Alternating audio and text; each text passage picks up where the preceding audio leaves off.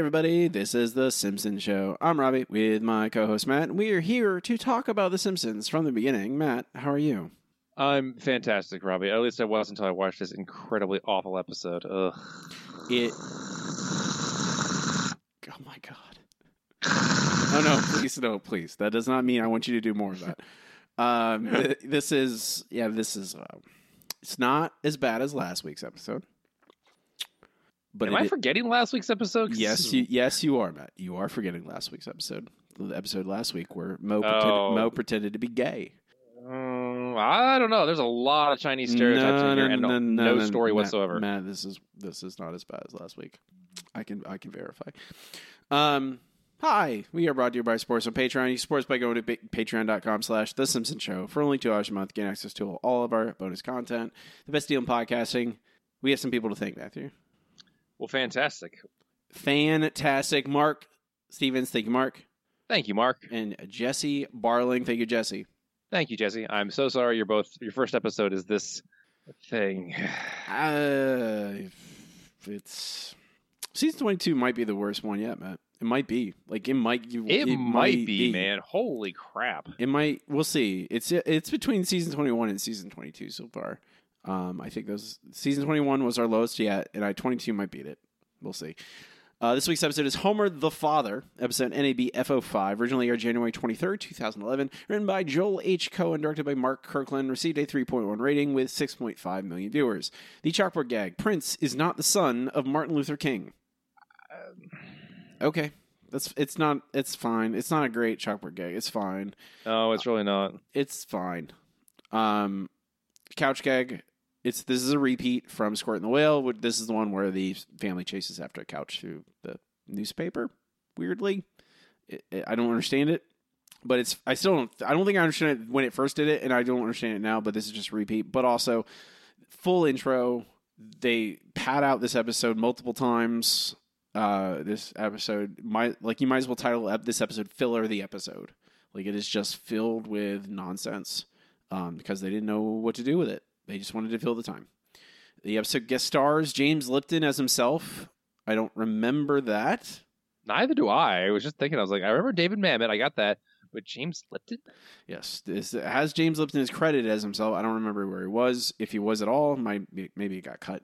David Mamet as himself, also in another scene that doesn't need to exist, but it's there because David Mamet's in it, I guess.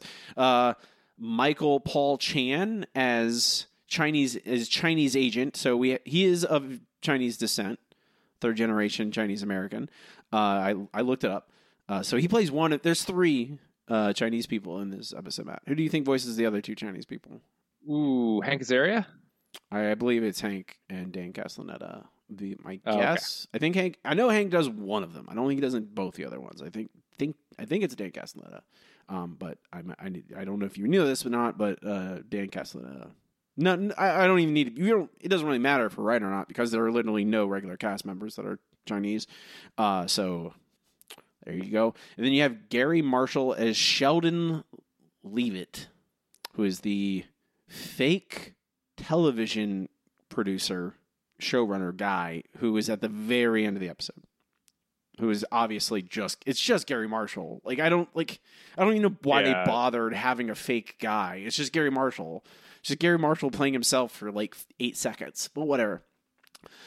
And I think that's a really frustrating thing about this, Matt, is that this could easily be a good episode. The idea is solid. But they get bored with it almost immediately, I think. Or they just don't want to develop it. At a certain point, they just don't want to, I think. How else would you describe it? That's the only way I can even come close to thinking about. This is just... I mean, okay, so here we go. The family is watching old television. Matt just editorializing all of this. He says family watching bad TV. I'm like, well, this is just old television, Matt. I guess Matt never watched a sitcom from the 80s, ever. I actually watched several, but I forgot about Alan Thicke and Growing Pains. I'm sorry. Family Ties, Growing Pains, there's a huge mid 80s into early 90s sitcoms that then spawned the terrible. I mean, they're not good. They're not good. No. But that is what this is. We're watching like a Nick at Night style programming, effectively, that is showing reruns of old sitcoms that are not real sitcoms. They are in the Simpsons universe, I guess. And we finally stopped on one called Thicker Than Waters, which is basically Growing Pains. It's Alan Thicke. The main character is absolutely doing an Alan Thicke thing. Which now that you pointed out, I realize that, but his sweater is very Cosby Show. I like the reason Cosby Show was so groundbreaking, Matt, is because it was doing a typical white person sitcom, but with black people, with a black family, and it was totally normal. And that's why it was so groundbreaking at the time. And nowadays, you look at it, you're like, what do you mean? What do you mean? Right. That was where we were, where they just wrote everyone like people, and you're like, oh wow, it's groundbreaking. But Homer gets obsessed with this, and this is like the first big plot point. And I would say, oh, they get to this real fast. That's good. They don't really, they barely stay there for even, an act maybe. And then it just goes off the rails. And there's way too much of the TV show stuff. And then we get the nuclear secrets. And I'm just like, what? It's all nonsense at a certain point. So we start there. Homer being obsessed with this old TV show, and especially the dad in it. He's like learning. Homer is like, oh, I am seeing a real good father figure modeled for me. I just have to behave like this guy, and I'll be a good dad. And you go, that's pretty good. That's interesting. And especially considering that The Simpsons effectively started in the 80s. So you could even do like weird, fun meta stuff in there. But they went the wrong direction with the weird meta stuff.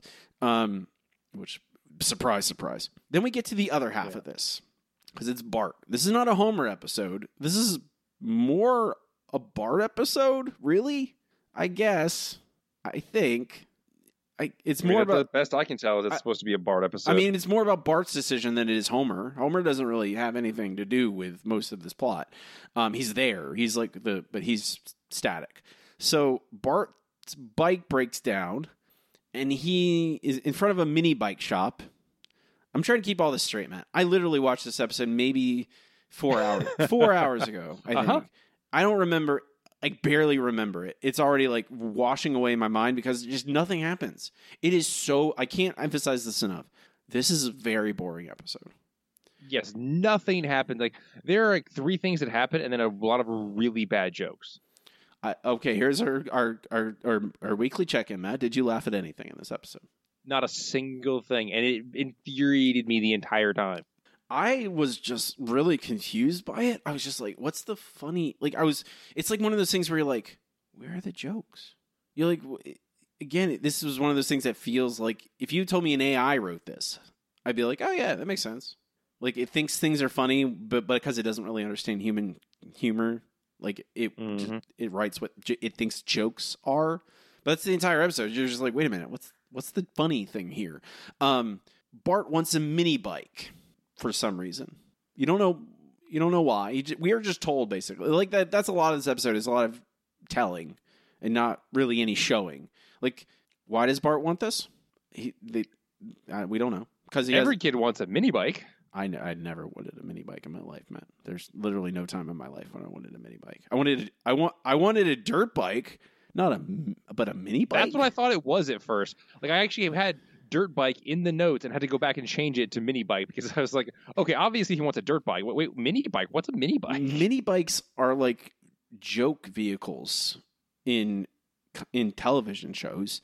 In real life, they're for like people who are, going short distances and want to just tool around in like a town, or they do deliveries in a small area and want something with an extremely small footprint. But it's not for fun. Like, I guess there are people who use them for fun, but they're slow. They don't have any horsepower. Like, whatever. Bart wants one. None of this matters. I'm just filling air because this episode's so boring. So Bart goes to Homer, wants one of these bike, and Homer, because of what he learned from the television show, denies him. Bart, son, if I bought you that bike, you wouldn't appreciate it, because when you get anything you want, you don't want anything you get. What is this crap? Are you wearing a wire? Someday you'll understand that I'm just being a good dad. Are you kidding? You're the worst dad who ever lived. I'd rather take my chances in a hot car than go in a store with you. Why, you little... Homer, a good father is strong enough that he doesn't need to use his strength. What Bart needs is for you to strangle him with your love. I never thought of fatherhood as something that could affect a kid. Son, I won't strangle you anymore, but I also won't get you that mini bike. How about this? I'll let you punch me in the face and you get me a snowmobile. I wish I could, son. I really wish I could. What is this? Oh, didn't we have a thing? Was it this episode or the last episode about Homer swearing off strangling him? That was this episode, right? I don't remember, Matt. I don't know. I can't tell you. I have no idea. It doesn't. But I pulled that clip because it literally starts with Bart wanting a thing, and you get that oh, that's interesting. Homer does the right thing because he watched on television, and then within 15 seconds of that is strangling Bart. Wouldn't you have a moment where Homer is going to it and then realizes, he realizes, oh no, the fake dad, he would never do that. So I'm not going to do it either. You'd think but they don't even have the patience for that. You know what happened? They had a joke where it goes, oh, Homer strangles Bart. They literally went oh, we can do that, and it'll fill 15 seconds of air. Let's do it. So Bart doesn't get a mini bike because Homer did the right thing, ostensibly in this situation. We get a scene where he tells Marge about it, and she is turned on, and they have sex. Okay, weird. Of course. Why?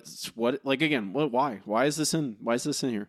What is going on? To fill time. I mean, literally every scene, you're like, why are we watching this?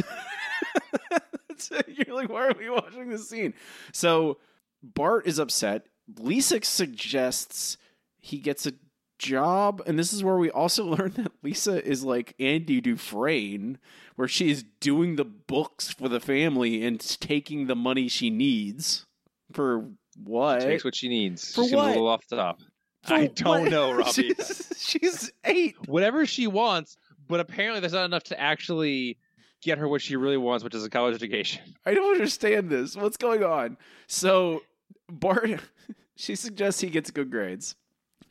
And to, do the right things, fly the straight and narrow, Homer will get you the bike, right? That's how this all works. So Bart does that. I swear to God, this is all that's happening, guys. I know it sounds like this is what's going on? And I'm like, yeah, this is what happens in this episode. I don't know what to tell you. So he does all this, goes to Homer, showing, oh, look, I did the right thing. Are you going to reward me now for doing the right thing? I worked hard. I should get the mini bike now. And Homer doesn't give it to him because of a weird other contrasting lesson he's learned from this dad. And Bart is understandably very upset. Dad, if we could get to the reward? Son, you already have your reward. The feeling of accomplishment you can only get from hard work. What the? I wanted a mini bike. I told all my friends I was getting one. Well, if they care that much about whether you have a mini bike, then they weren't really your friends. Yes, they were. But now they won't be, because I don't have a mini bike. If this were a TV show, that would be a hell of an act break. But it could use a button.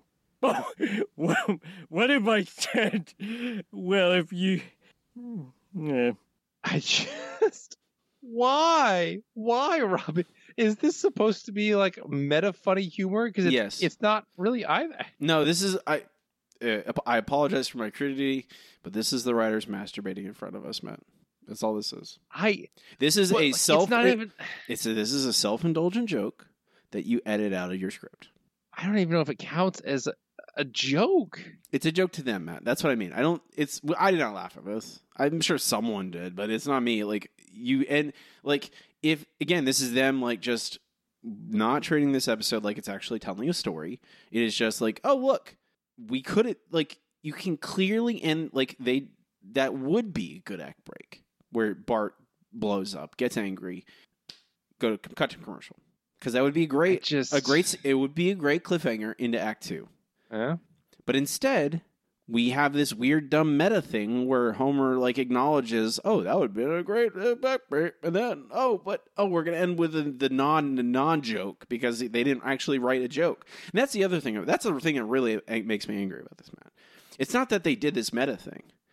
It's that they couldn't write a joke, and so they made the joke about there not being a joke.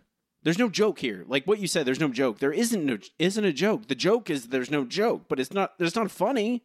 And, yeah, it's tempting to be an anti-joke, but it's not. They can't. Whatever they want to do, Matt, they cannot achieve it.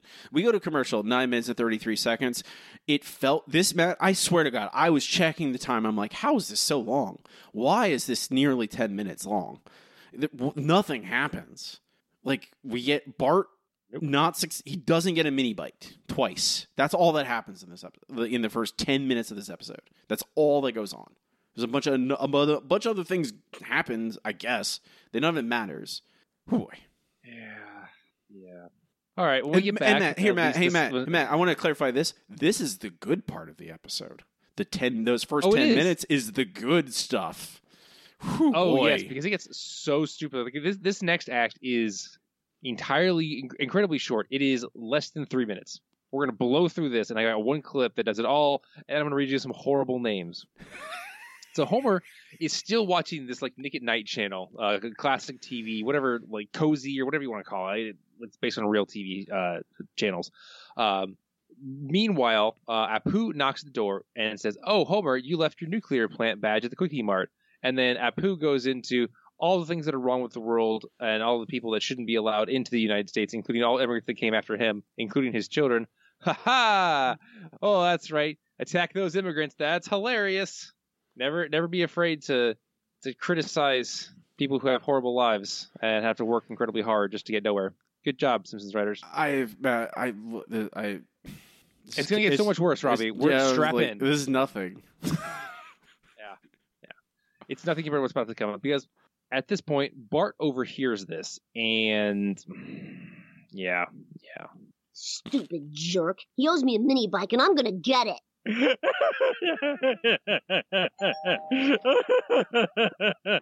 Hey, Apu. Mr. Homer, you inadvertently left your nuclear plant security badge in the birthday card rack. Can't lose that. It's the best picture of me I have. Well, I am more concerned with global terrorism. America's enemies would give anything for your nuclear knowledge. Yeah, I do know a lot about nuclears.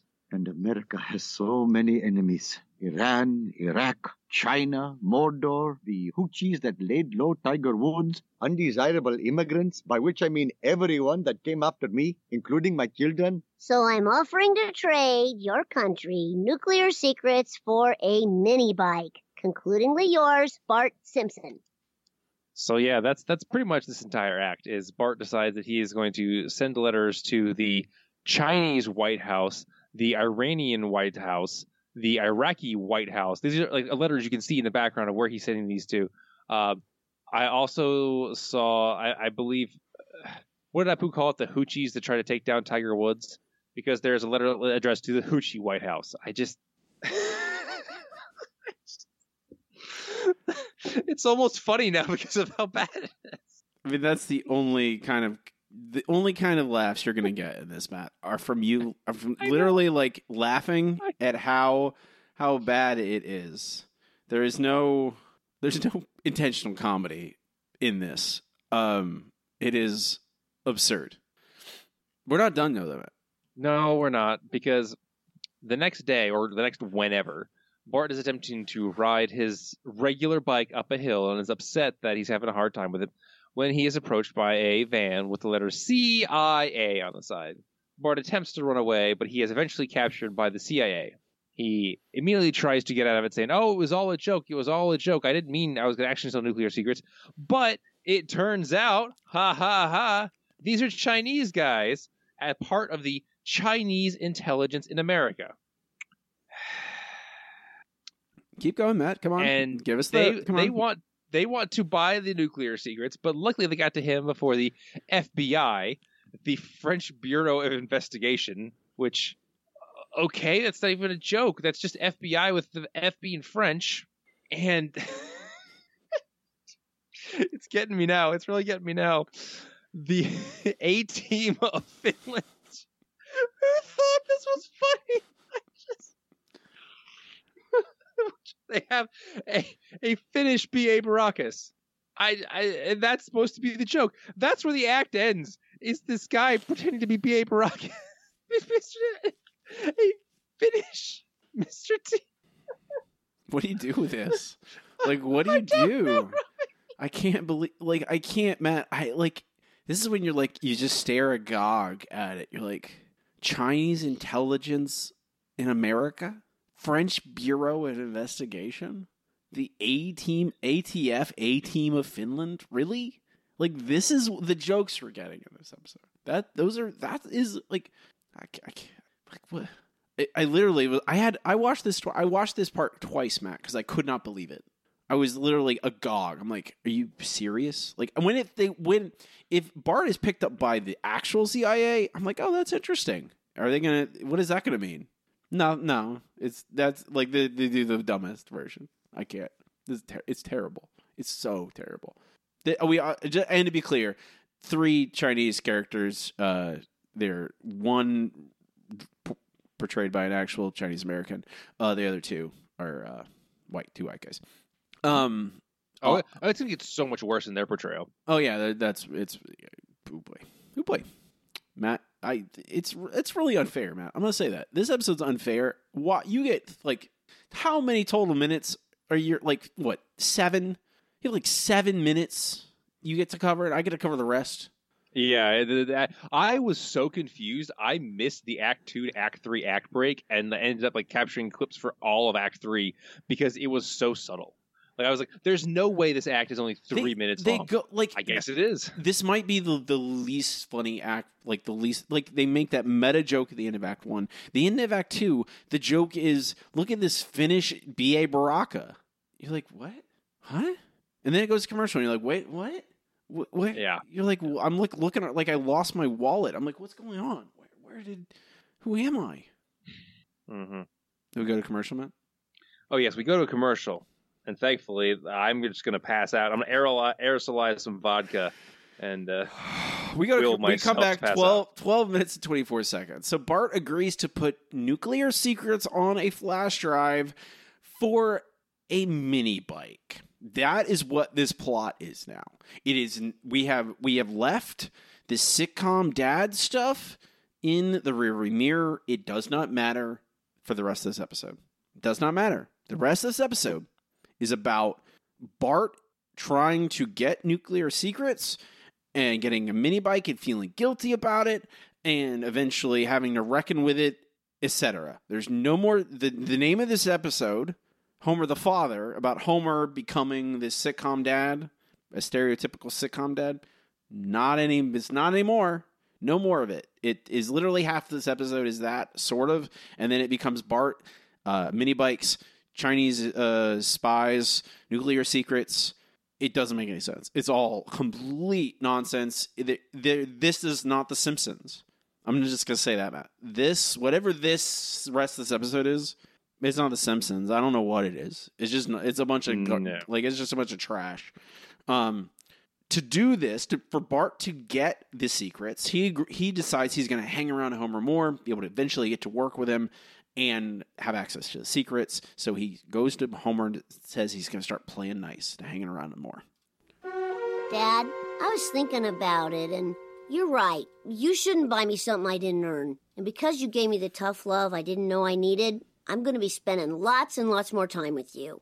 Oh. He's buying it. I'm buying it! Cherish that family smile. Picket fence days don't last forever. The future is coming up. Mom and Dad and kids are precious. I love visiting you at work, Dad. And I love having you here, son. Because you can wake me up if somebody comes. Homer Matt has already alluded to it. Homer aerosolizes vodka and breathes it in and then immediately passes out. While at work. What happened? Did they do that on the television show, Matt? I'm assuming that's how you be a good father.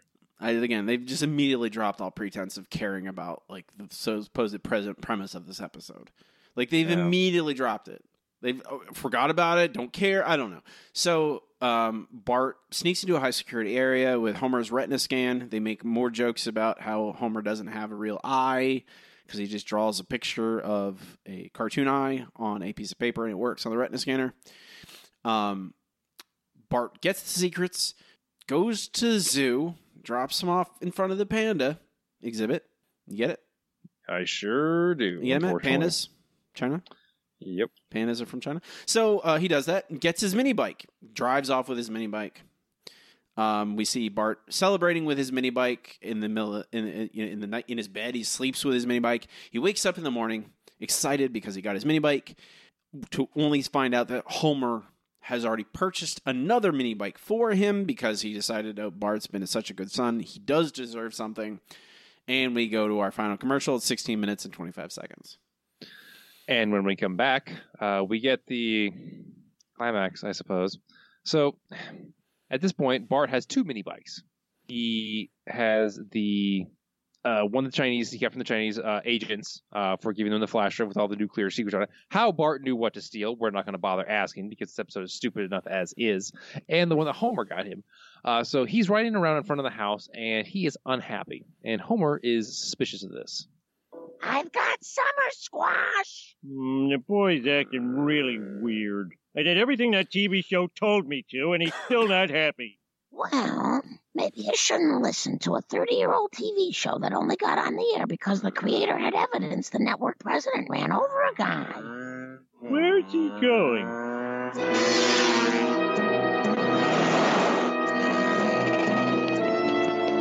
Why on earth would a child go to the zoo?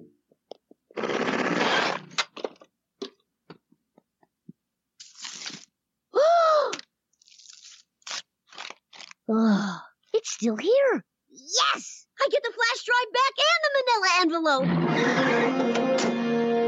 Aha! Typical American treachery. I can't believe a boy who would betray his country would betray a different country. Unbelievable. Terrible.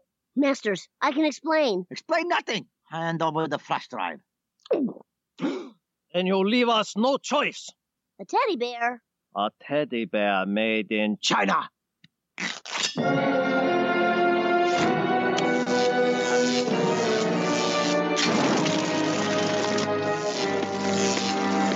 Step away from the traitor! Dad! The boy's flash drive may be in there, but I've got a lifetime of nuclear secrets up here. Okay, but don't read our subtitles. They threatened him with a teddy bear made in China, so it has a knife in it and a rabbit toy that is basically a stun gun and this weird flaming thing that has dragon ghosts come out of it. What the hell? I don't know, Matt. It's dog food. It's dog food, Matt. Yes, it's a food. can of dog. Yes, that's right. They have it. Okay, I'm gonna don't watch. I mean, if you haven't watched it, don't watch it. Matt and I are making this more entertaining than this episode is. Okay, it's just there's a can of dog food that says made in China. I don't know why I would say that. Whatever. They open it up and ghosts and dragons come out of it. What? What? Yeah. What is this? What are we doing? What? Like, wait, why are they? What? Okay.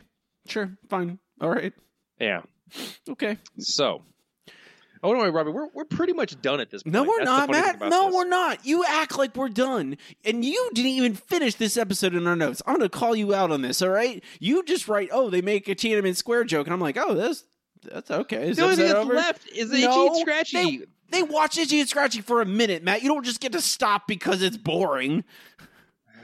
Whatever. Anyway, so at this point, we get a long conversation in what I have to suppose is Mandarin between these one genuine Chinese American and Hank Azaria and Dan Castellaneta. Matt. I don't know. You don't think this is Mandarin? I mean, I don't know Mandarin, so I don't know. If anyone listening can tell us if it's genuinely any kind of language spoken in China. I'm genuinely curious because you know what my first instinct, Matt, when I started hearing them talk like that, in quote unquote Mandarin with subtitles, obviously, because they may have to make a joke about subtitles being on the screen. I went, there's no way in hell that's actually authentic Mandarin. There's just no way. There's no way, whatever that is. And like, if it is, okay, I'll give them a mild amount of credit, but I highly doubt it. My instinct is say, oh, they just wrote gibberish. Like that's my instinct. Like, because that's where I'm at, where I don't trust them. Why would they? Well, all these 3 Chinese guys are the most stereotyped, like the most awful jokes. And you're like, why would they go to that link? They can't even write a joke, Matt. Like, why would they on earth would they go to the effort of writing anything in Mandarin? Good point. Unless maybe Michael Paul Chan, maybe for some reason he knows Mandarin. Maybe they had him write the dialogue. Hopefully, or they went to somebody, who does, and had them just write it, and that's the only way I could possibly accept it. But then you have to, are you coaching like Hank Azaria and Dan Castellaneta or whoever to speak Mandarin? Are they doing that? Did they go to links? Because that's like, if they did that, or did they hire a day person to come in and just do Chinese for a day? But that's more effort than anything else in this episode, Matt. Like this is the bare like. I could have written this. This is like something they wrote it down on the back of a napkin over dinner. They're like, oh, we got to have an episode due tomorrow. Oh, crap. We have an episode due tomorrow? I haven't even started it. What do we do? Oh, well, I had an idea the other day. Like Homer starts watching old sitcoms and models himself over the dad. Oh, well, I had an idea that Bart tries to steal nuclear secrets. Oh, well, I had an idea that Bart gets involved with Chinese espionage somehow. All right, that's our episode. But we need jokes. You don't need jokes. You don't need jokes. This is Simpsons season 22. So, yeah, that's... So anyone listening, please let us... If you speak Mandarin, I'm assuming that's what the dialect they would use, the language they would use. It's the dominant language in China. But... I assume that's what they would use if they actually did it. If you can speak any amount of Mandarin, let us know if it's authentic or even attempted authenticity, because I'm genuinely curious. My suspicion is it's not. Prove me wrong, Simpsons. Very much prove me wrong. Robbie. Because all they talk about is how they have to buy 2 seats for Homer because he's so big. Side note, Homer doesn't look much bigger than these guys, honestly. Like, there's one kind of hefty looking, Chinese agent that looks about the same size as Homer. This is the jokes. These are jokes. Because Homer volunteers instead of them taking Bart, you can take me. And this whole bit is about if they should take back Homer or not to China. And you're like, yeah. We're going to shortcut past that. Well, Matt, but are they buying like normal airline tickets? I guess. These Chinese spies? Yeah, often spies will travel commercial, Robbie. That is generally how they travel. Yeah, I know, but with Homer, is no one going to throw up a red flag? Not really, because there's a whole bunch of, white guys doing business in China these days, even back then. I know, but that you're getting there, Matt. You're getting to my point. What's the point of all this? They don't need secrets. Are these secrets? It doesn't matter. I'm sorry. We don't need to talk about this. I don't know. My brain is falling apart, Matt. I'm like a car, and you just hear a rattle. You don't know what it, you're driving down the highway and you hear a noise, and you can never figure out what it is. You take it to a mechanic. They're like, oh, it just rattles. Eventually, the thing rattling will stop. And that's me. Eventually, I'll just stop. Yeah. Because yes, at this point, we jump from them discussing this to Homer at a already built nuclear power plant in China. Homer went over there long enough to teach them how to build a nuclear power plant.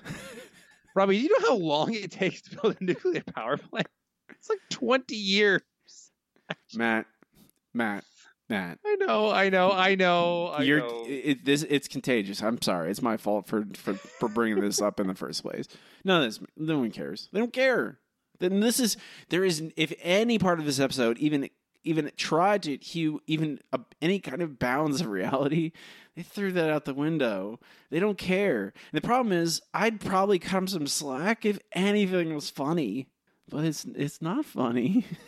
The joke is that they build a plant that explodes because Homer, he's dumb, He told them the wrong things, and they didn't test it or anything. And you're just like, that's the joke. That's the payoff to the joke. I guess. And there you go. Punchline. Oh, the plane explodes. At this point, Homer leaves. He exits the hotel that they apparently put him up in. For 20 years. And for 20 years, there's a long line of taxis. So he goes to get in the first one, but there's some confusion about what side he's going to get in. So he lays down in front of it.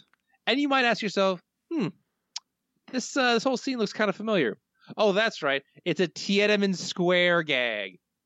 What? Who would think that's funny? I'm gonna lose my voice again. Good God, we're on we're on the edge of madness, Matt. Like this is where that's what this episode does to you. As Robbie points out, this is where I gave up because I realized this is the end of the episode, and I thought we were still in Act 3. So I had to go find where the act break was. It's not. See, this is the thing, Matt. Okay. You have your last little note. It says a Tiananmen Square joke. I'm like, okay, it's over. And Homer goes back, and we're done. No, we have No, I watched the rest of it. I just didn't think it was important enough to make the notes. It's all important, Matt.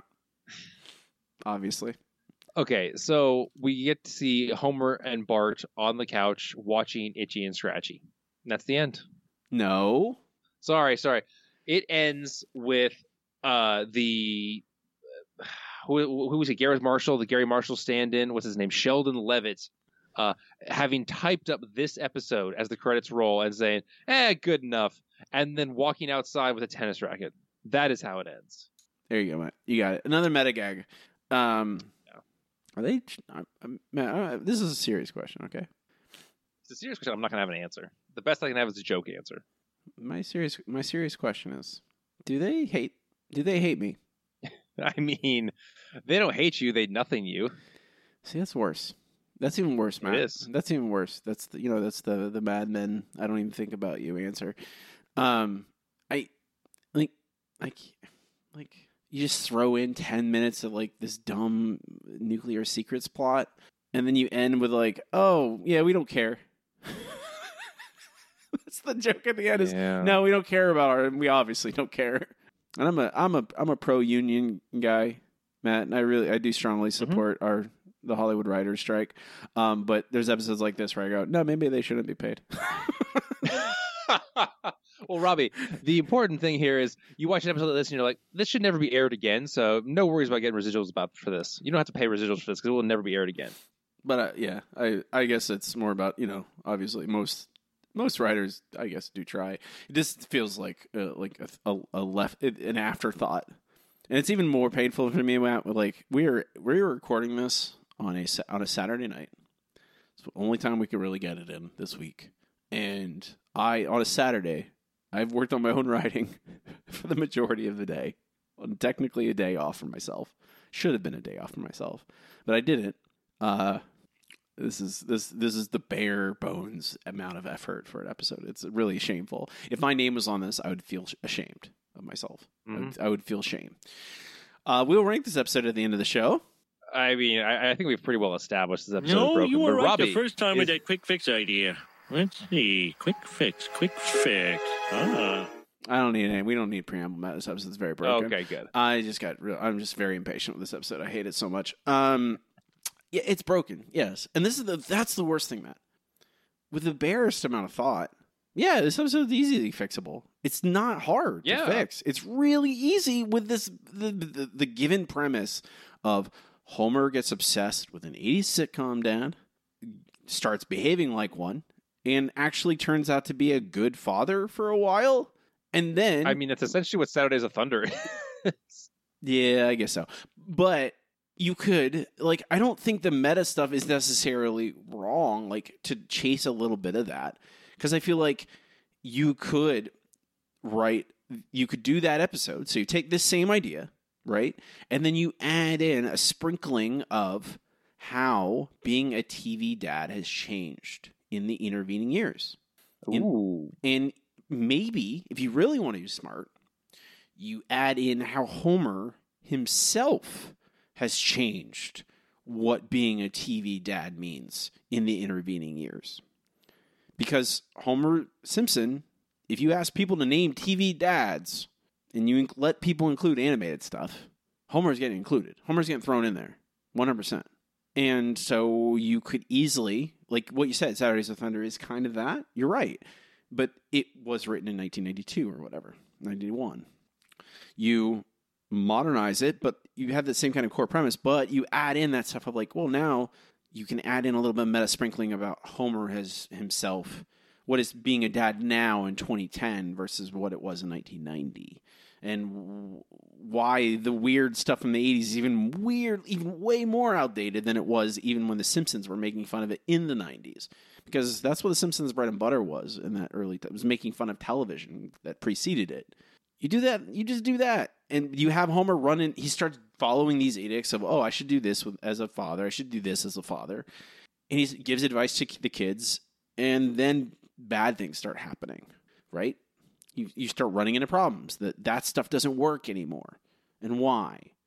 And Homer has to come to this conclusion, television will lead you wrong, but even more so, old television is like such a product of the moment it was created. Most of it will not apply for your situation, and how like you talk about sitcoms, how ridiculous the premises are from episode to episode.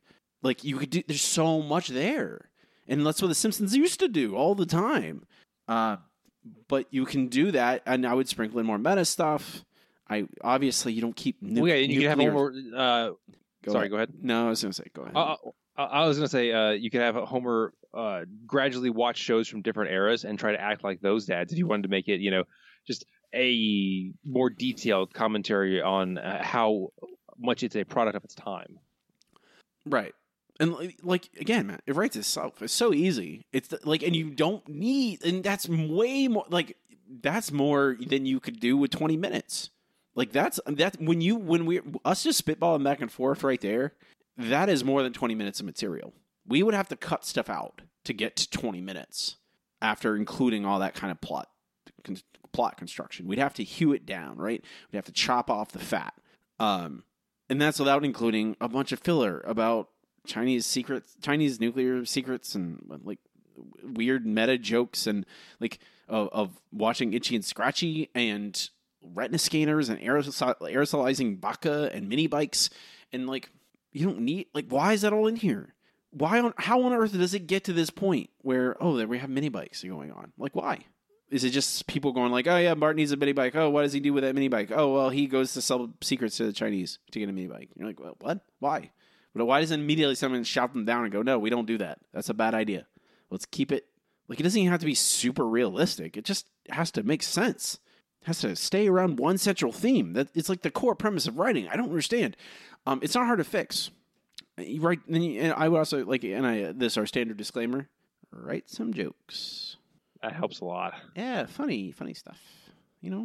But it's easier to write jokes, man. Here's my findings. It's easier to write jokes when you have a scaffolding, when you have that skeleton, right? You have like the central. We have the plot points. We know where the character is going to be from here, from A to B to C. What do we write a joke for here in this context? How do we write a joke in this context? What's going on? What's funny in this situation? Let's find it. I find funny? Dog food with ghosts in it. Oh, no, you don't. Stop lying. Someone's going to take you seriously. They should know better by now, man. That's it. Well, we can move on. This episode's going to kill me. From our move on to our next segment. It's time for Comments in the News Group. Okay, here we are. Alt.nerd.obsessive. Comments in the News Group is where I ask our patrons over there at patreon.com/The Simpson Show for a subscriber at any level, supporter at any level. You can leave a review. For some Dara, it's good enough. Let's go home.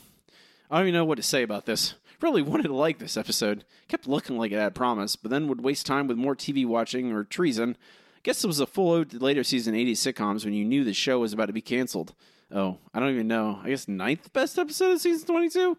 Good thing I watched this on National Tequila Day. Also my birthday. I need a drink. Oh, that's a good day to watch this. Amen. From Tim. Matt and Robbie predicted Homer the Fodder would be better than Flaming Moe, and gosh darn it, they were correct. First few minutes had me thinking this might actually get in around 200, but then the episode got weird with the terrorism stuff. At least we had a golden year's well-meaning buffoonish Homer as opposed to jerk Homer. Guess they'll come in and say number 317, not quite canon. Could be fixed if we focus more on the absurdity of Homer being an 80s dad as opposed to mocking foreign countries' infiltration attempts. Yeah, I think that, I don't know about that ranking number, but yeah, I think it absolutely would be better with that.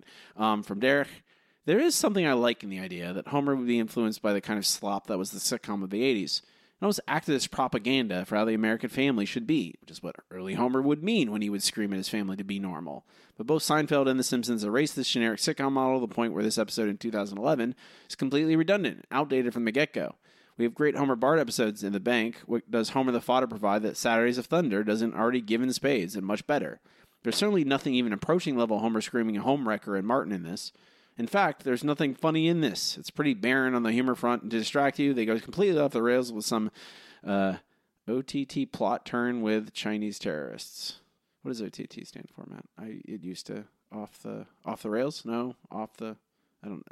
Bad. I'm sure off it's the bad. track. Maybe. Yet I'm still trying to stave off Eon. Yeah. Amen. From Jacob. I really enjoyed the first half of this episode, which feels like an off-brand Golden Years episode that you'd find at a grocery store if it were a food product. Good, containing all the elements, but not quite as good as the real thing. It's missing something. I mean, we get the carrying Homer of early seasons, a down-to-earth plot, and some smart highbrow jokes, like the famous Vietnam War photograph in the background of the voiceover years, plus direct satire aimed at the sort of sitcoms that The Simpsons overthrew back in the early 90s. Then we get weird. Realize that Abscallion in the house is more of an aspiration than a parody. It's as if the Golden Age writers snuck back into the office as a prank and were working on a second draft of a new episode when the current writers walk in and catch them in the act, not recognizing who they are. What the hell's going on here? One of them yells, "Get out!" Writer surveys the... Jacob's writing us an episode. This writer surveys the now empty office, and his eyes light up upon the script that Bill Oakley and David Merkin were working on together. He says, stroking his chin. No point in starting a new episode from scratch. I'll finish it myself. And so we get the illogical, emotional whiplash-inducing treason plot and lame, lazy puns about the FBI. However, I must admit that I love the A-Team of Finland joke. I watched reruns of that show as a kid in the mid-2000s. In other matters, I watched reruns of that show as a kid in the mid-2000s. We're old, Matt. Indeed. We're old men. In other matters, a major bring down of this episode is the disturbing line that comes from the mouth of the main, thicker-than-water's actor about he slept with everyone in the cast, including the dog. We didn't even mention all that behind-the-scenes nonsense they did. Which, like, that's right. I forgot about that. I mean, it doesn't matter. Like, that's why we don't mention it. Like, who cares? But first, it's really gross. Bestiality should remain that's the David unmentionable. Mamet bit. That is the David Mamet bit. First, it's really gross. Bestiality should remain unmentionable in polite society. Second, this line makes me wonder if everyone includes the child cast members. I hope not, but he already admits to one extreme perversion. I know that the writers probably did not think about this or take it seriously, but I did. As Matt and Robbie are fond of saying, not in my Simpsons, please. I just have this episode a C- and sentence the writers to spend the next 5 opening sequences taking Bart's place at the chalkboard while they write, I will not include bestiality jokes over and over again. That's all they had. That's like, I don't know. That's all they got, I guess. They have nothing else. They're so devoid. Finally, from JJ. First half of the episode is fine, even if it's boring and jokeless, but it's expected now. Then falls off a cliff when it suddenly becomes about Bart giving nuclear secrets to Chinese terrorists. So we get Al Jean-era blandness and a Scully-era ending, the worst of both worlds. At least Homer is surprisingly likable throughout, and I smile to Marge ironing their garbage bags. Homer's line, why would a child go to the zoo? Well, that's about it. And those CIA and FBI puns were terrible. Yes, they were. Okay, that's it. Thank you all for watching the episode, writing a review. Appreciate you. And you can join our cavalcade of claymates in our parade of pain over there on patreon.com/The Simpsons Show. We can move on to our next segment. It's time for the listener question of the week. Let's try one more number. Yellow. KBBL is going to give me something stupid. A hot dog. We have a wiener. Yellow. Our listener question of the week this week is, what is your idea for a Smithers episode? Lots and lots of great answers. A lot of interesting details. I think some people, we even had some like a, that's my cat screaming in the background. I was going to say, is that my cat? No, that's sorry. What's the name for when people have concurrent same ideas, Matt? What's the way to describe that? Is there like a... I mean, convergent evolution is one way, but that's not really what you're looking for, I don't think. I'm thinking more like an Armageddon Deep Impact thing. Or there's probably a special name. I know I don't know what it is. I know there's a name, but we had some of that where I'm pretty confident these people were not looking at each other's answers. They just came up with similar things, which I think is funny. I mean, it makes sense. Please take it away. All right. So first up from Rachel. I always liked the Smithers-Marge friendship and wanted to see more. A hip new Malibu Stacy movie has come to Springfield, but the Helen Lovejoy crowd finds it offensive and wants to ban it. Smithers loves Malibu Stacy, Marge loves art, and Lisa hates censorship, so they team up to fight the ban and discover that Springfield is home to a lot of unexpected Malibu Stacy fans. Smithers is a hero around town and finds many new friends, while teaming up on this project helps Lisa and Marge find common ground. The final scene is the three of them, all in pink, sitting side by side in a crowded theater, but we never see the film, just the joy on their faces. Rachel, that is fantastic. I mean, as someone who has recently seen the Barbie movie, yes, absolutely, I want The Simpsons to enjoy that. If you haven't seen it, it's really good. Go see it. Next up from Tim. I would like to see a Smithers backstory episode. You could have him growing up in Springfield with the usual suspects, but have Waylon be something of an outcast kid, hanging with the likes of Cookie Kwan and Jeff Albertson. Spoiler alert, he's comic book guy. Whoa! It'd also be helpful to have some sort of an explanation for his obsession with Burns. Perhaps we could have some younger man with a surface-level resemblance to Monty, but a much more positive outlook on humankind, who, like Mr. Bergstrom, has to leave town and never come back, breaking Smithers' heart. I wouldn't assign this task to Scully. Oh my God, no. I don't think Mike Scully works on the show anymore, but please no. Next up from Dara. I originally planned for a love story aspect, but I fear that's too obvious. So instead we follow Smithers as he attempts to make good on an order from Mr. Burns, having the Rolling Stones killed. Dara, thank you for this. He kidnaps them all, but when he throws Keith Richards into a vat of nuclear waste, he casually walks out of it. Smithers is shocked and asks how he possibly survived that, only for Keith to say he bathes in this acid daily to stay alive. It all ends with Smithers saying he can't get no satisfaction, and the Stones help him kill their cover band, the Tumbling Pebbles, finally appeasing a 30-year-old request by Mr. Burns. We know the Simpsons get Keith Richards because they already have, so yes, please, let's do that before Keith Richards dies, as if that were possible. From Matthew. We've seen Homer the Smithers, so why not Smithers the Homer? And there's a nice simple title for you, Robbie. Specifically, it's an episode where, for some reason, Smithers has to take care of a kid for some period of time, maybe a distant relative. The reason for that is less important than taking Smithers out of his comfort zone and having him try to act like dad for a while. Mountain of Madness has shown us Smithers isn't exactly the best with kids, and without any strong same-sex parents in Springfield that we've seen, there could be, but the writers seem to prefer their queer characters to be fairly stereotypical singles. Smithers goes to the one family he has the most exposure to, the Simpsons. We see him watching Homer be a dad to Bart and Lisa. Yes, we did this with Krusty when he found out he had a daughter, but as you say, it's not necessarily bad to repeat a plot, it's how you do it. And maybe Smithers, being as fastidious as he is, he tries to become the anti-Homer to similarly mixed results. But in the end, he sees that Homer, for all his laziness and messiness as a parent, does everything he does from a place of love, and Smithers grows as a person, learning to love someone who can actually return that love, as opposed to Mr. Burns, who never really will. Bonus points for fleshing out the kid and adding a new character to canon who can pop up on occasion, and possibly set up a future episode where Smithers has to work on his work-life balance between his new child and Mr. Burns' unrealistic expectations of him. Well, I don't know if that's a growing as a person thing. I mean, you have to live the king of the hill, except for certain episodes, right, Robbie? I don't want to. I know. If you guys are not that's not subscribed to our Patreon, our King of the Hill episode this week is not good. Anyway, moving on. From Bradley, my idea for a Smithers episode is that Mr. Burns quits. First thing, Burns is replaced by a new boss, someone younger, more independent, Scorpio. Either Smithers quits or is let go because he isn't as needed anymore, and takes but a more boring job like working at a grocery store. All of this takes only 2 minutes. Wow. He finds a disheveled Burns getting groceries, and Smithers asks why he looks so rough, and Burns reveals, gasp, he was forced out and says he was threatened with death if he did not quit. This all takes 5 minutes tops. Smithers and Burns reunite, and it turns into a revenge heist story, and it all takes place in one night. And after a lot of hijinks, they find themselves being held at gunpoint by the new boss, and then Burns says something kind to Smithers, and then they are saved by, let's say Mo. And Burns says he didn't mean what he said, and was comforted Smithers for the ending stinger. All right. From Derek, do you know what I'd love? Just a back-to-basics Burns Smithers episode. Not another modern overwrought episode about Smithers being gay. That's all he is now. He's gay as the day is long, and it's quite insulting to have this one aspect of him be all he is. Back in the day, the joke was that he was the ultimate sycophant, to the point where he was head over heels in love with his boss. The dynamic between the two and their interplay was unmatched, and I would like to see that return, but in an episode where Smithers is the protagonist and Burns torments the Simpson family a la Season 2. This could be another episode where Smithers' morality is tested, taking pity on Marge, and comes away saving the day in the end. Ooh, okay.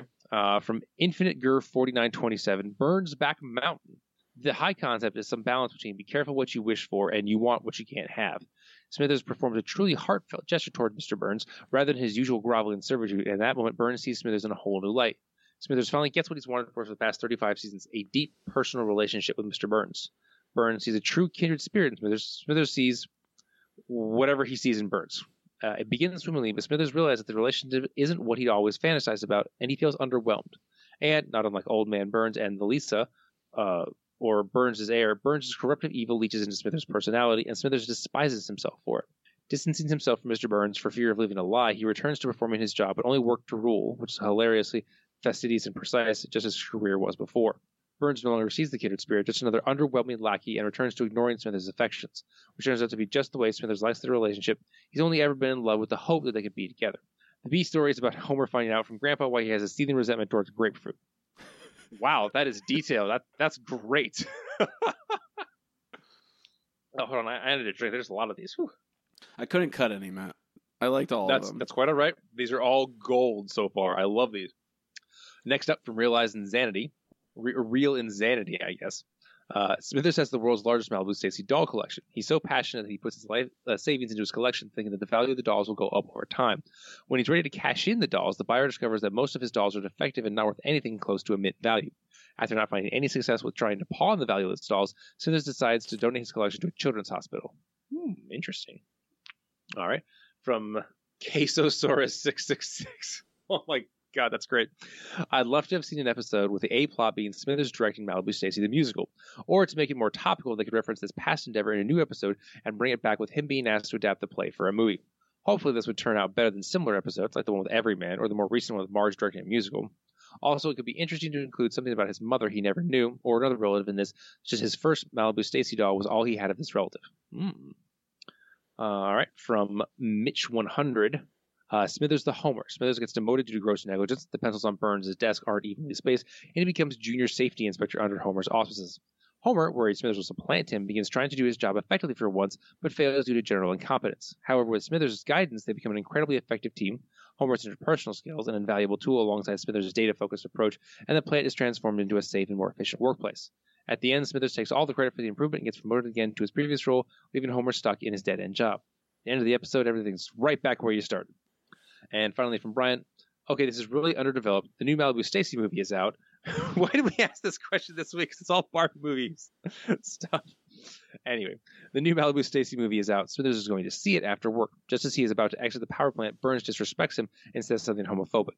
The entire episode is a bottle episode where Smithers tries to find out why Burns is such a bad person, with an ending where Burns doesn't stop being a bad person. The Simpsons could even do something bold and strange and make a continuity change, where Smithers leaves the power plant for greener pastures. Robbie, what is yours? My episode would be called Smithers the Burns.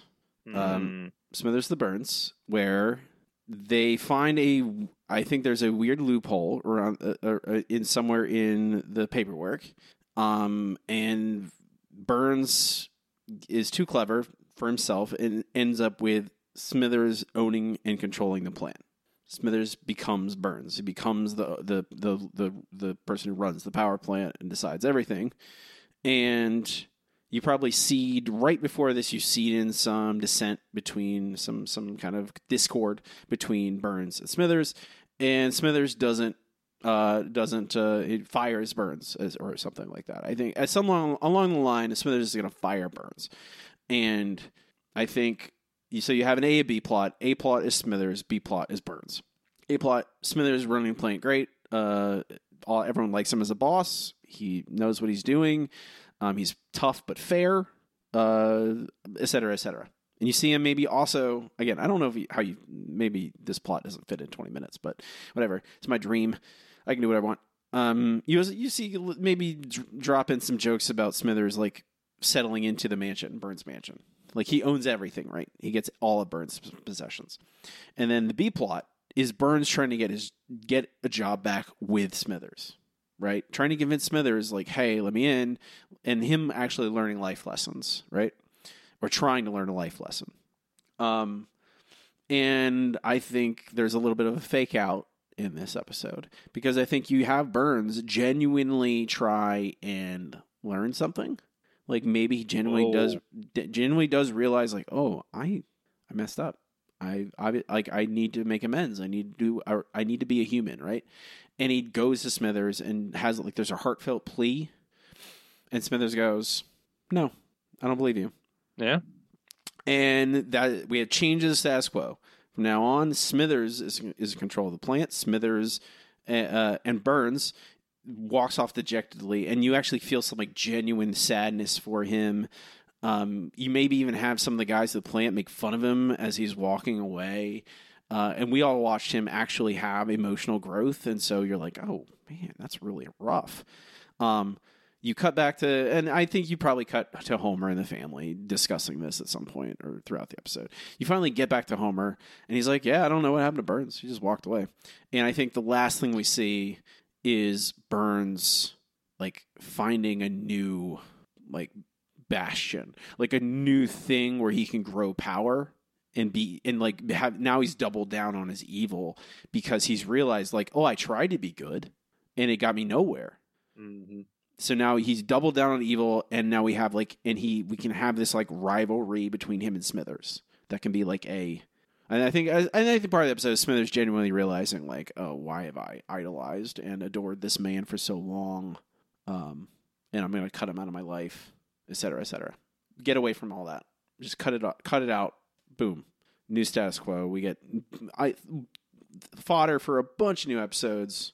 I think at a certain point, a lot of my episodes ideas are just gonna be like, we need to change the status quo. Let's do something. Matt, what's your answer? My answer is actually I want to see a Trilogy of Error style episode involving Smithers and Burns, and probably one more character. We could do it with two, just the two of them.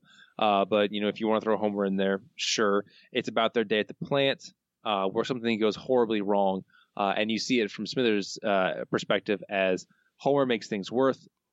Smithers tries to correct things to make them better again, and Burns, meanwhile, is completely oblivious. Like in this episode, we get to see how much Smithers does to keep the plant running, to keep Homer's and his coworkers' idiocy contained, and how Mr. Burns is completely oblivious to it. And in the end, we get one scene between Smithers and Burns where Burns goes, "It was a pretty uneventful day. Good job, Smithers," or something along those lines. Maybe not good job, but like you did adequate today kind of thing.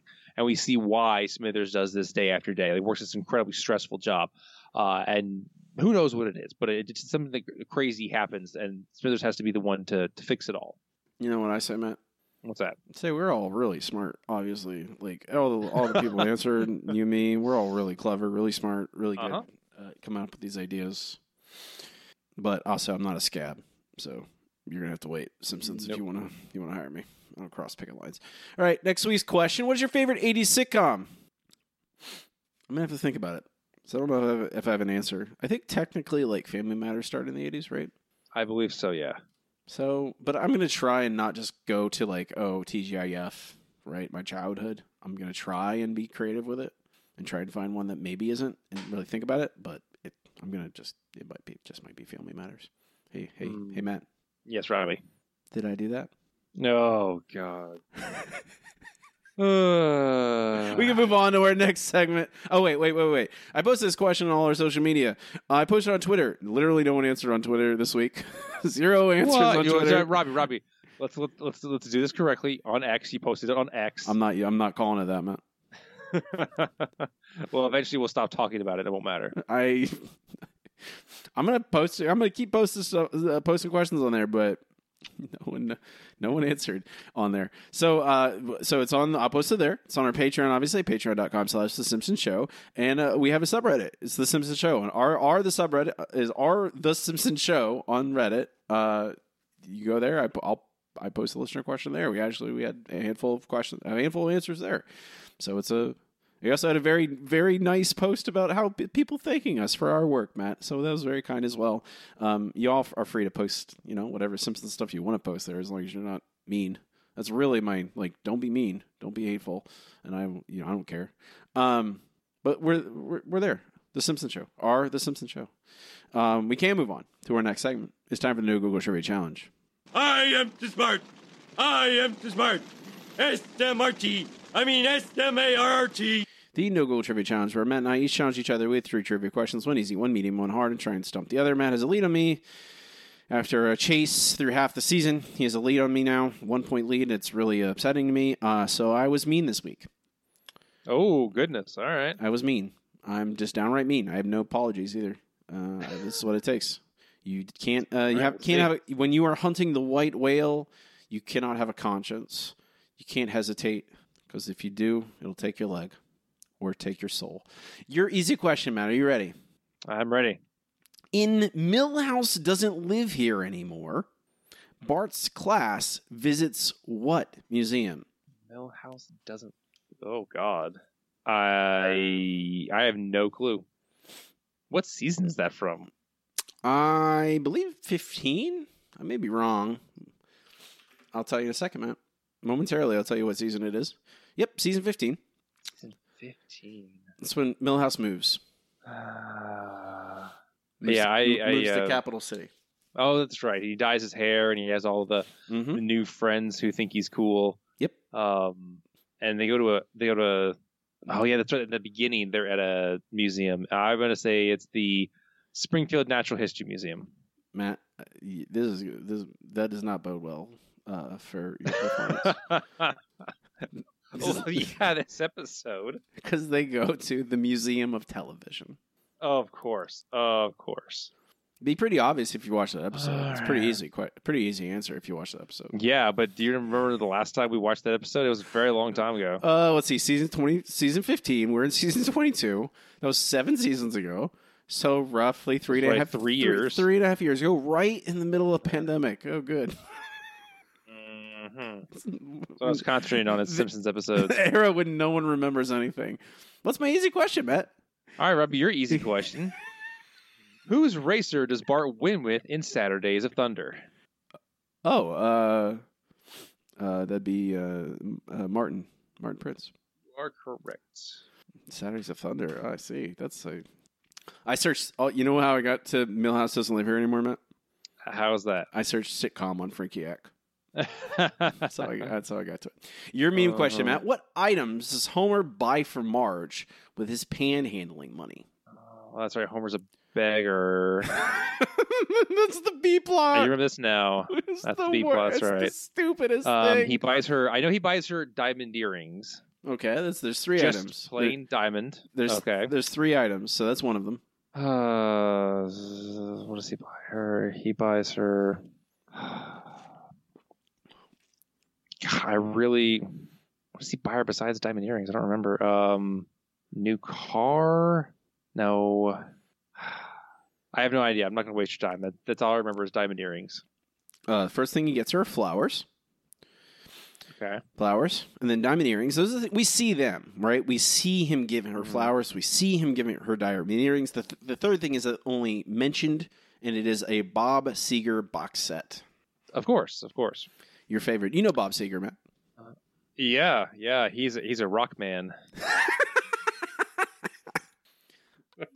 Yep. All right, Robbie. That's how I would describe Bob Seger. He's your medium question. Like a rock. Who is Bart's soapbox derby hero? That'd be 3-time Derby champion. 3-time Derby champion. Blah. 3-time Derby champion. If I say that enough times, Matt, I'm hoping it will trigger the memory of me. Oh yeah, it's that guy. They say it multiple. Bart says it and Homer says it. 3-time Derby champion. 3-time Derby champion. I remember, or do you remember the tip about stealing lumber from construction sites?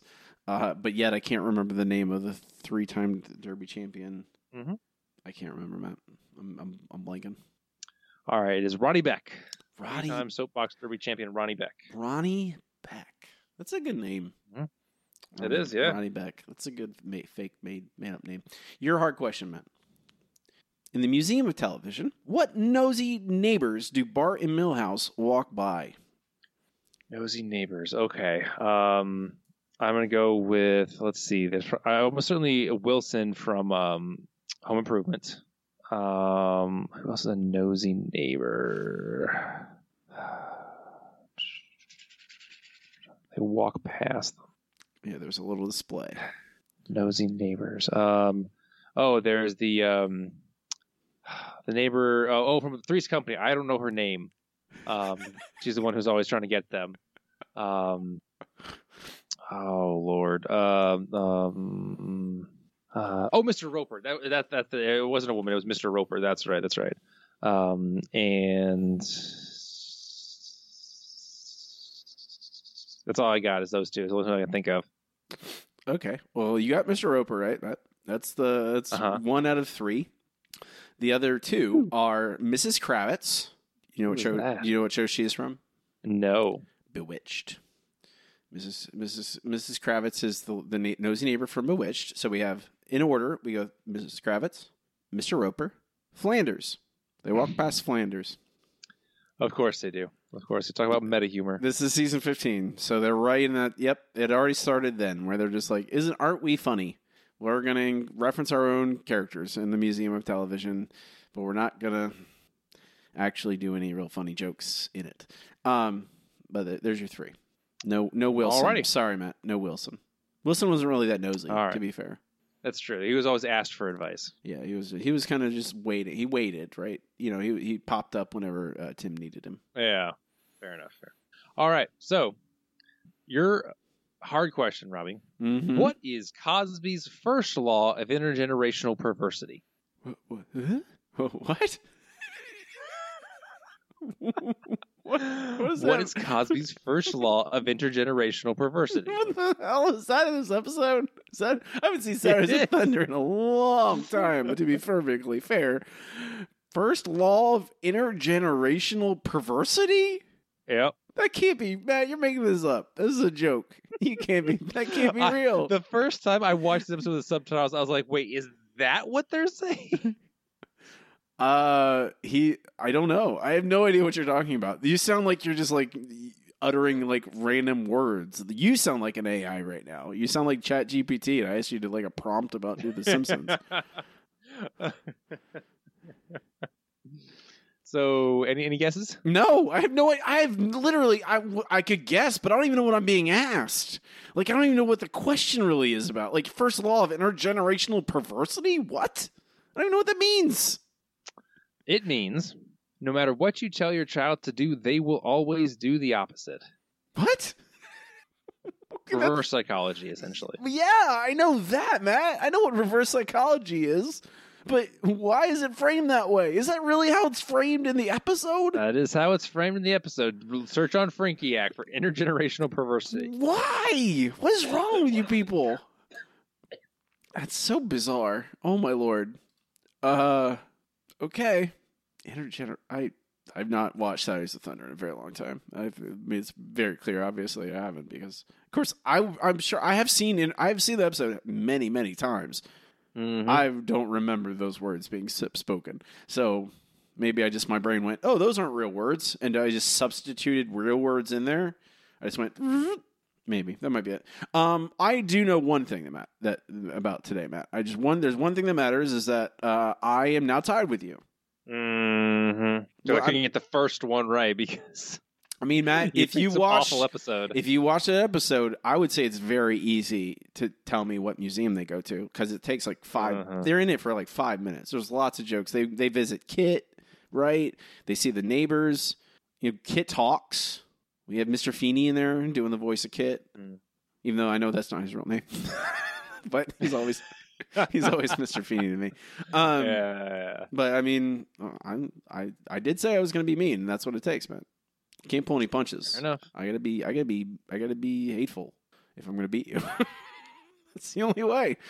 We're tied now. I'm joyous. All the terrible things I dislike about this episode are forgiven because now I'm tied with Matt on trivia. It's a new day. Yes, it is. We can move on to our final segment. The segment we end every single episode with. It's time for Best Episode Ever. Best episode ever. Best Episode Ever is a part of the show where Matt and I rank the episodes categorically. We watch them chronologically, eventually compile a list of every episode ever and how good they are. This episode's bad. Bad, but it's the bad. more we talk about it, the more I realize you're right. It's not quite as bad as last week. No, it's not as bad as last week, but I don't like it doesn't like it's one, I'll say like yeah, the Chinese terrorist stereotypes are stupid, but they're not nearly like at least as far as against my memory, Gugu Gai Pan is way worse in every regard in that way. It's just this episode is just boring, not funny, and then weird and crazy, and you've no idea what's going on. It's bad.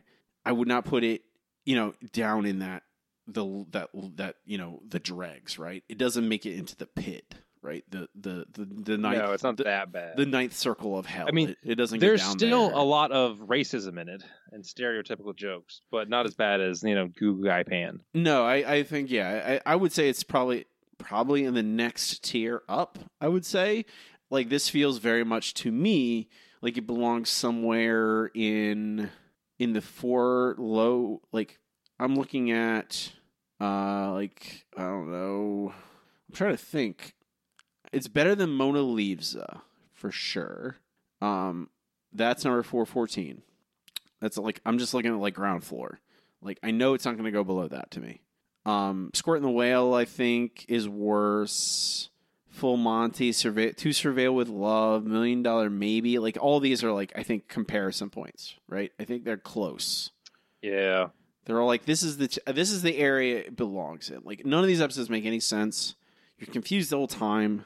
And that's large. Like that's my biggest problem with this episode. I have no idea what's going on the entire time. I'm like, what? Well, because it just keeps taking these random turns, and I'm like, why? Why did you do this to me? Like the China stuff obviously looks worse, but like it's not the majority of the episode, right? We just talk about it the most because it's the stuff that stands out. The majority of this episode is just random nonsense. Like we didn't even mention like David Mamet's in this, like in a weird backs. Like, and he makes a joke about writing what's it called? The salesman. What? The salesman. David Mamet writing the salesman play. Glenn Ross. Yeah. Like there's a joke about that, about curse words, and you're just like, what? Is this The Simpsons? Like, what are we doing? I'm really having a hard time placing it though. Okay, let's try to find an upper bound for it, Matt. Okay, because I think Mona Lisa is a good lower bound. I don't think it's lower than that. I don't think it's definitely. I think I would rather watch. I think even The Great Wife Hope is better than this. I would agree that, yeah, because I was actually looking at Rednecks and Broomsticks. I'm like, is this better than that? Not really, but that's kind of where I'm zeroing in on, because like G.I. Annoyed Grunt, that's the one where Homer and some rejects take over Springfield, and the military like almost destroys Springfield trying to get Homer because he's an infantryman, and it makes him embarrassed, I guess. I don't know. I'm not sure whether I would rather watch this or that. That's a really tough choice. That's like a Sophie's Choice, Matt. Like, I don't know. They're both bad.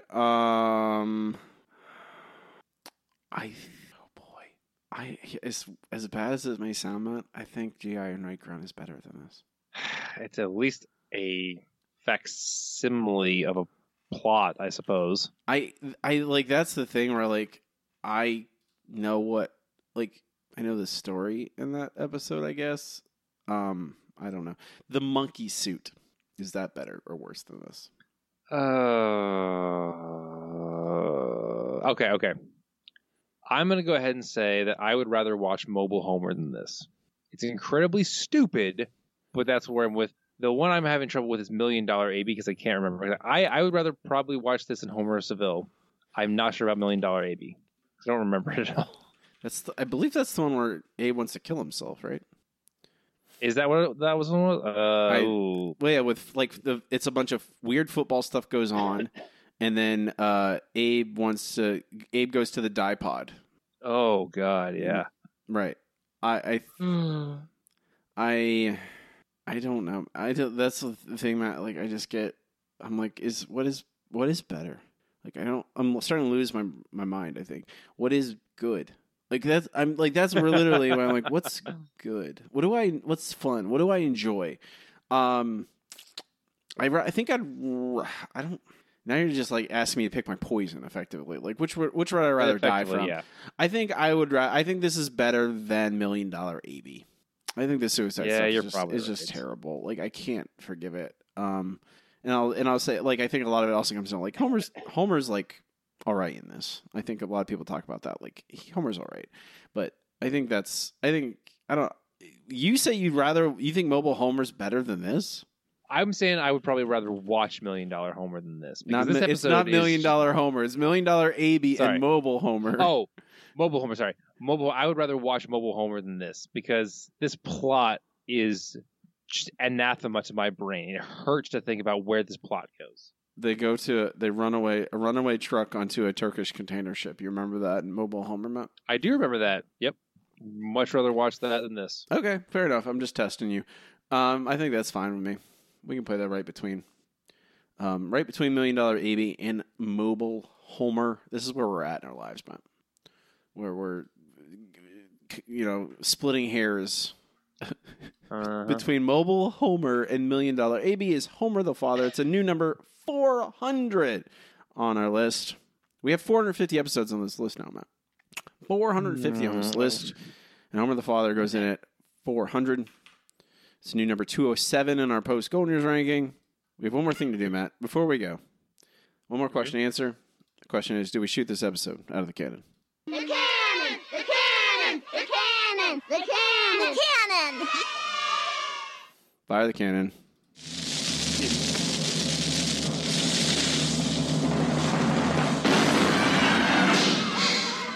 We don't need to talk about this any more than we have already. We can move up, working our way down from the top of our list, answering this question about every episode eventually on this list. And that is number 149, Matt, is Miracle on Evergreen Terrace. It's the Edison episode. Oh. The makeup shotgun. Wait. Automatic hammer. That's Miracle on Evergreen Terrace, you sure? I thought so. Or is this a Christmas episode? I know it's one of the two. I'm pretty sure it's a Christmas episode. What's the Edison episode?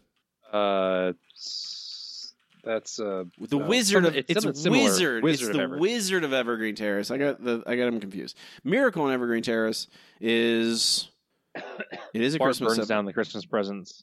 Oh, right. And they fight over a washcloth at the end. Okay. Yeah. There you go. This Matt, went that high? Wow. I don't like that episode. that's not Matt. You need to go back and listen to that podcast episode now. You need to go listen. Because you're gonna go listen to myself. And I listen to you every week. Do you realize that? I know, it's twice. awful. I'm sorry for twice every week, honestly, because I listen once when we talk, and then another time when I edit. It's not awful. Your voice is a completely normal voice. You have a normal human voice, and I don't think you dislike that episode. I think you were like, yeah, it's all right. I think that's ultimately what you said. You said, oh, it's all right, which is exactly where we're at. Probably right. And I probably went, no, I like it more than I thought I would, and it went to 149 on our list, which is, I think, a perfectly cromulent spot for it. Regardless of how you think you felt about it, literally probably 7 years ago at this point, Matt's like, oh yeah, 7 years ago, I think I didn't like it. I've never listened to the podcast, so I actually don't know how I feel. I'm just going by my gut memory of 7 years ago. I'm going by my gut memory of the last time I remember seeing the episode, which was 7 years ago, probably. Unless did you rewatch it recently? No, I have not. Okay, fair enough. I do think it's canon. I do think we include it. It's one of the Christmas episodes you definitely count. Like, I think we will get to a point where we stop. We're like, no, this is not a Simpsons. This is not a Christmas episode that we keep. But this is one we keep. I think it has enough of it that you're like, it's canon. Yeah, of course, it's worth it. I like Miracle on Evergreen Terrace. I think it is. I think it is like it's that season 9. It's that season 9 stuff where it's like cynical. Yeah, but you're like, it's not too bad. It's not bad cynical. It's just like, it's okay. I don't mind the show being cynical once in a while. It's when every episode is cynical when you go, gross. No, thank you. So that's a yes. We're including. We're not going to fire out of the cannon, not yet. Matt's dying over there. So wish him well to his grave. Yep. I will be dead next week. Probably will be working on a new co-host. I'm pretty sure I could find one, Matt. I don't think it'd be very easily. I don't know about easily. It's not like we're not doing the Golden Years anymore, but I'm pretty sure I could find someone. You know. Would I be able to overcome my grief of losing my primary podcast husband at this point? Mm-hmm. I don't know if I could. I might just be crying. That's it for this episode. Our next episode, Matt. I really thought I had hope for Homer the Father, but it kind of really. It upset me. It disappointed me. Next week's episode is The Blue and the Gray. Is this a Civil War thing?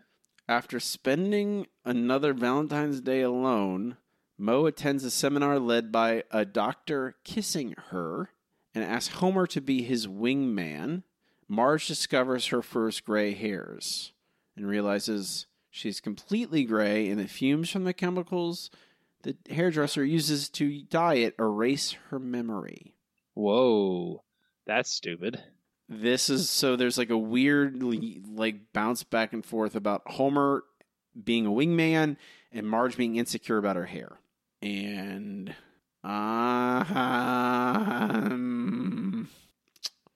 just don't have, I can't, I'm going to try and keep my expectations supremely low, Matt, and then if they're good, I will feel better, right? Indeed. Right. You can find this list on our website, thesimpsonshow.com. Links to everything we do is on there. I need to update it, honestly, with the subreddit, but up to that, basically, you know, as Twitter, has our Patreon, has a link to our RSS feed, if you want to find us that way. There's still people asking me why we're not on Spotify, because they kicked us off. It's a gentle reminder. You can find me online at RobbieDorman.com and every social media place. I'm Robbie Dorman. I'm most active on Instagram at the moment, and now I guess Threads, because Threads added following. I'll actually start using Threads now. We just started Cult Video Vault. We had Greg on, I don't know, a month or so, 2 months ago. Our newest episode is Clerks, as the time I recorded this. We have a bunch of episodes out now. Go check them out. I'm really, really happy with how that podcast is turning into. I hope you guys join us along for the ride. Watch some, weird cult movies along with us. Go do that. Cult Video Vault. Matt does not participate in social media. You will not find him. That is true. I spend all of my time taking care of kittens, so I have no time to actually, interact with people on social media. You can see these adorable kittens at Kitten Turns, KITTINTERNS on Instagram, and watch them try to work their way through all the trials and tribulations of being a full-grown office cat. In fact, if you would like to get your own little office cat, feel free. You can, in Central Florida, you can adopt our last little one, Mirage. She's still waiting for an adopter. But there will be many, many kittens in the future. That'll do it for us. Today, I'm Robbie. And I'm Matt. You guys,